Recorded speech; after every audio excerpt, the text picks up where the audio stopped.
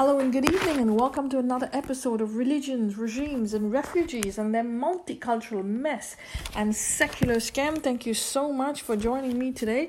I really appreciate your presence, and I'm grateful for your continued support to my podcast.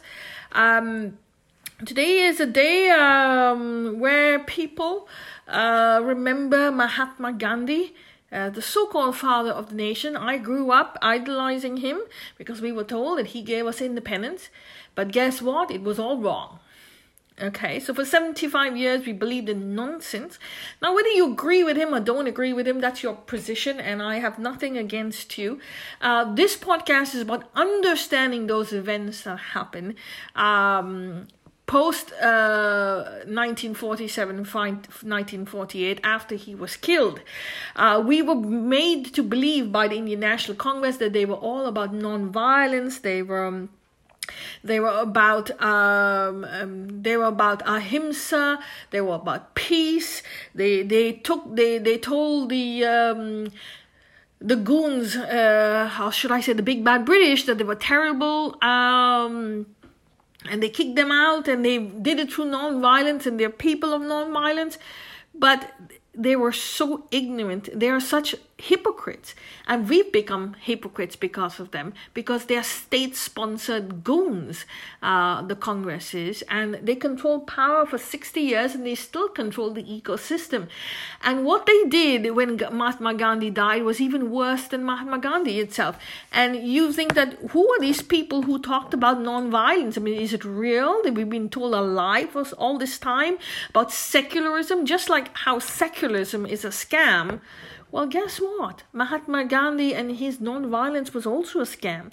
After the Mopala riots, after the genocide in Bangladesh, in East Bengal, in 1946, after the genocide in 1947, after Kashmir, this just did not end. And it was violence after violence, but since 2002, we've been brainwashed that the only violence is the Godra violence, and run by the BJP and the RSS. They were the worst type of riots in the entire country. I mean, can you believe it? There were only from 1,100 to about 1,300 people killed. But in reality, what the Congress did was 20 times worse. And they've never spoken about it. They don't have the courage to speak about it. But until you speak about it, you cannot change the past. And you cannot change and make adjustments for the future. What is the use of having a past, of having history, if you cannot learn from history? So whether you like it or not, then you have to understand it. So if Godra was wrong, the riots in Godra were wrong, then this massacre committed by the goons of the Congress was also wrong. Why aren't we talking about it? Because it's the Congress and their self-imprinted image of being the secular, perfect group of Bharat Jodo people, they who have committed massacre after massacre on the Indian subcontinent for 75 years, but have no courage to look at themselves except point the fingers at others to justify their own transgressions.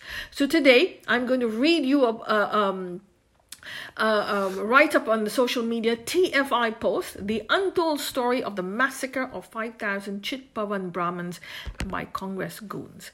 It is important that you understand, and I have posted it on my Facebook page, and I do hope that you will take it from there, read it, and go and understand it as much as possible, because we need to spread these news. We need to spread this information as much as possible in order to heal, not to get angry, to understand the past, and to understand who we have been voting for all these years. I mean, I voted for the Indian National Congress.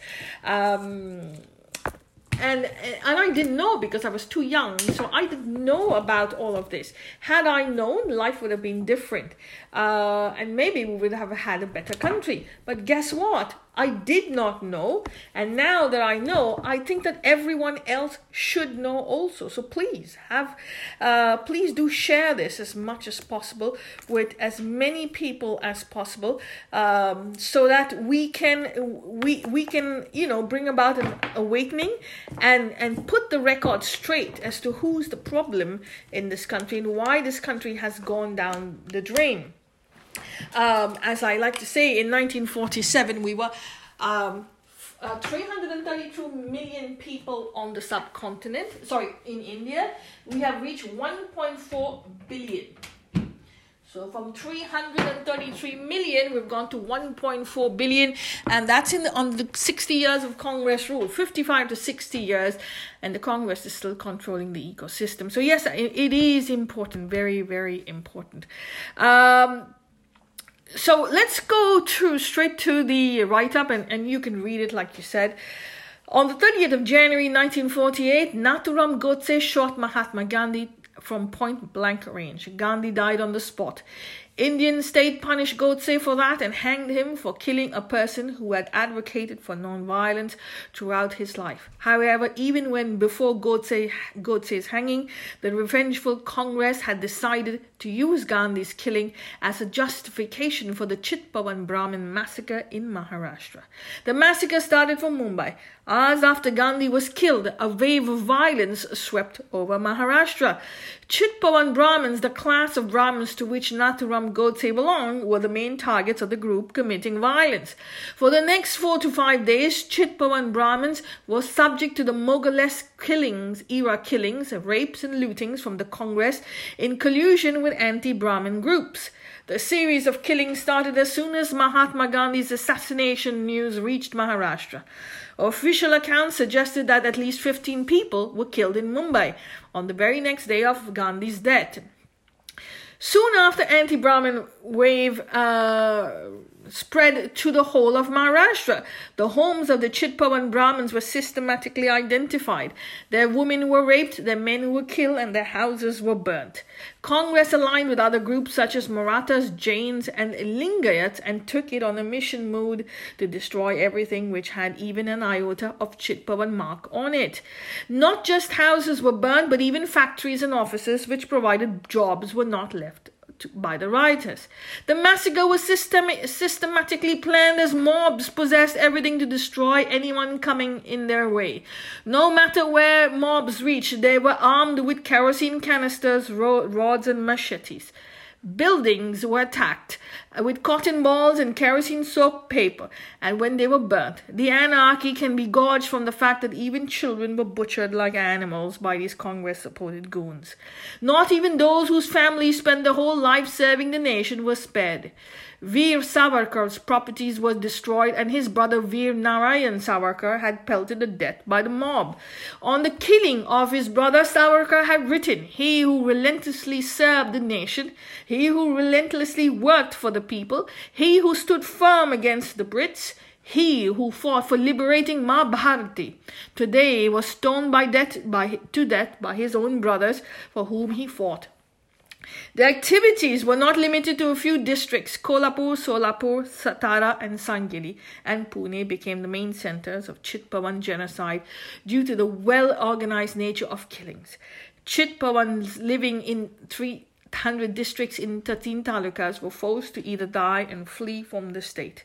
Officials report have shown that more than 1,000 houses were subject to the burning in Satara alone. Selected killings were so immense that 3 members of one family were killed by the mob just because their surname was Godse. It estimated that at least 5,000 to 8,000 were murdered by Congress goons and their allies. The systematic media discrimination against Brahmins is not a modern era phenomenon. When Chitpavans were subject to systematic murders, no major Indian portal covered it. If not for foreign media, we would not be giving you a detailed description of independent India's first caste-based atrocity. The upcoming movie, Why I Killed Gandhi, is giving Congress nightmares. A few survivors, and that's basically what it was. A few survivors have bravely come forward to detail their story in the public domain. One of them is Arvind Kolkatar. His house was in Satara, 110 kilometers from Pune. His family was a minority in an area full of non-Brahmins. Firstly, the mob systematically destroyed the furniture, and then they took on printing press and typewriters to ensure that If his family survives, they do not have the means to read and write. Chitpavans had to pay for their loyalty to their country. Chitpavans were one of the most prominent groups opposing British rule in India. Mahadev Ranade, Gopal Krishna Gokhale, Lokmanya Tilak, Veer Savarkar and others were some of the prominent leaders in independent movement who belonged to the Chitpavan family of Brahmins. Moreover, the Peshwas, the backbone of the Maratha Empire, were also Chitpavans. Due to their prominence in every area, various groups inside Maharashtra had developed enmity with them. These groups were looking for an opportunity to eliminate Chitpavan Brahmin influence from Maharashtra. Gandhi's death became a tipping point for them to unleash their revengeful agendas. Whenever people about terrorism in India, people talk about terrorism, they do not think for a second before calling Godse a terrorist. Godse did was plain murder. What Congress goons did in the aftermath imposed an undying terror in the minds of survivors. A whole community had to flee due to fear of their lives. If this is not terrorism, then we need a new definition for the term. My dear friends, this is a write-up in the TFI Post. I do suggest you take a look at it. It's very important. Share it with whoever you can, because this is very important to share with whichever friends you have, because this is we cannot heal if we do not talk about the past. We've been talking about one-sided past, that is the Godhra riots,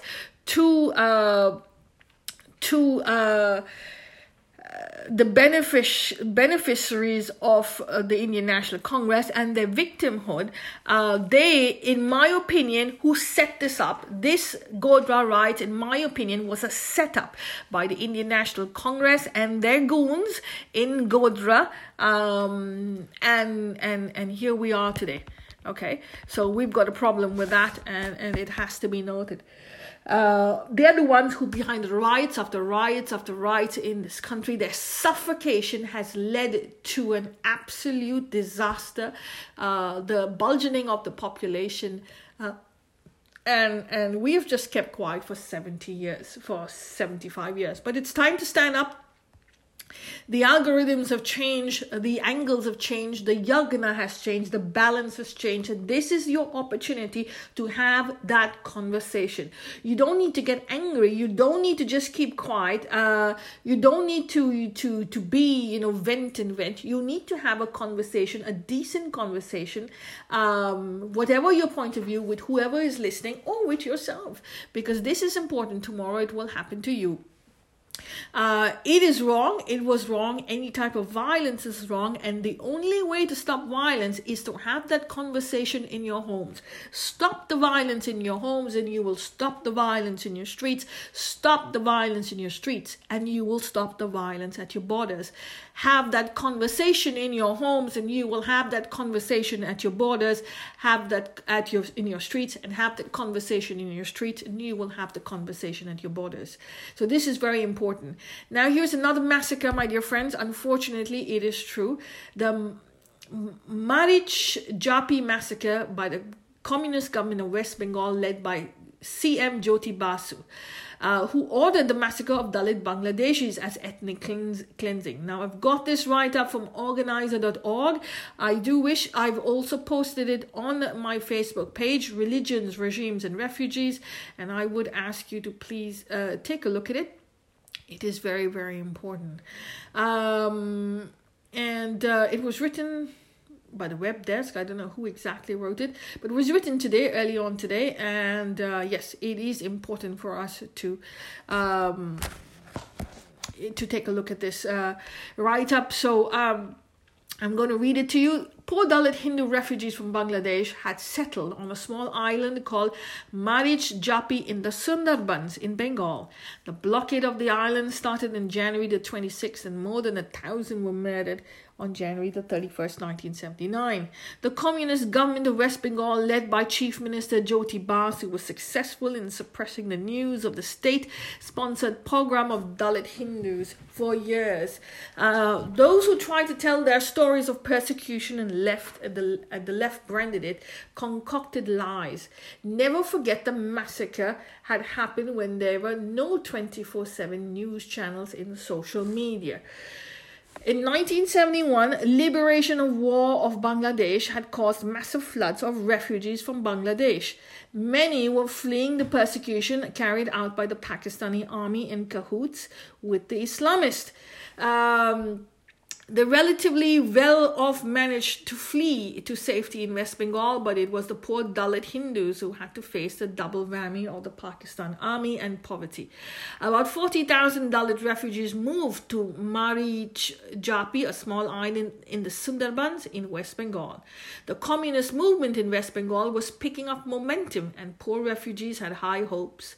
Once the communists came to power in June 1977, the poor refugees were misled into believing that they would get a better life as the communists promised. Little did they know that there was a state-sponsored massacre waiting for them. A year and a half after getting power, the communists did a complete volte-face, declaring the Hindu refugees who voted for them as a burden on the state and that they should be spread all over India. On June 24th, 1979, orders were issued for the island. 30 police officers, police launch boats started patrolling the island, preventing poor Dalit refugees from leaving the island. The refugees, mostly involved in fishing, used to go out to collect food. The police launched strikes against the poor unarmed refugees. Some estimates suggest about 3,000 were killed. The official records put it at 10,000. In 2019, journalist Deep Haldar documented the sufferings of the refugees who faced communist persecution in 1979 in his book Blood Island, an oral history of Marich-Japi massacre. Please, if you get a chance, do read it. One of the victims of the state-sponsored pogrom, Santosh Sarkar, told his story to Haldar. He writes in his book, Sarkar would gain consciousness after the leg was gone. He would spend a month and 13 days recuperating between pain and sleep, between depths of despair and yearning for Maripachi. He would know later that CPM cadres had landed that day, fired and killed and raped islanders, looting their belongings. The mayhem continued the whole day. He would also hear later how police did not even spare children. Bayonets had been thrust into 15 school kids aged between 5 and 12 who had taken shelter inside thatched huts. That was his school. The skulls were crushed. The kids had gathered there to make arrangements for Saraswati Puja, which was celebrated the next day. The policemen had smashed the Saraswati idol before they left. Though the figures varied, Sarkar would be told later that no less than 1,700 were killed that day, the day he lost his leg, 31st of January 1979, which was 44 years ago. The state unit of the BJP today has announced a march to Maripachi on Marich-Japi on the 31st of Jan to remind the present generation about the brutal murder of hundreds during the police action in 1979. The CPM has no remorse even after 4 decades. Former MP and CPM Central Committee member Sujan Chakraborty told the New Indian Express the BJP was attempting to distort history by flagging an issue which is nothing but a bunch of concocted lies. So you see, even today they don't want to talk about it, but these are the same people who want to talk about how the RSS is bad, the RSS has killed people, but they do not want to talk about what they did. And that, my goodness, is very, very important to understand. Please share this post, share this article with your friends, and have this conversation, because it's only through conversation we can heal, we can overcome these wounds and go forward. So I thank you very much for your time. I thank you for supporting this podcast. Please share it with your friends. If possible, 5 friends. Ask them to share it with 5 friends. Ask them to share it with another 5 friends, and on, so that we can spread the message as much as possible and go on from there. Thank you very much for your time. I wish you a great day, and stay safe.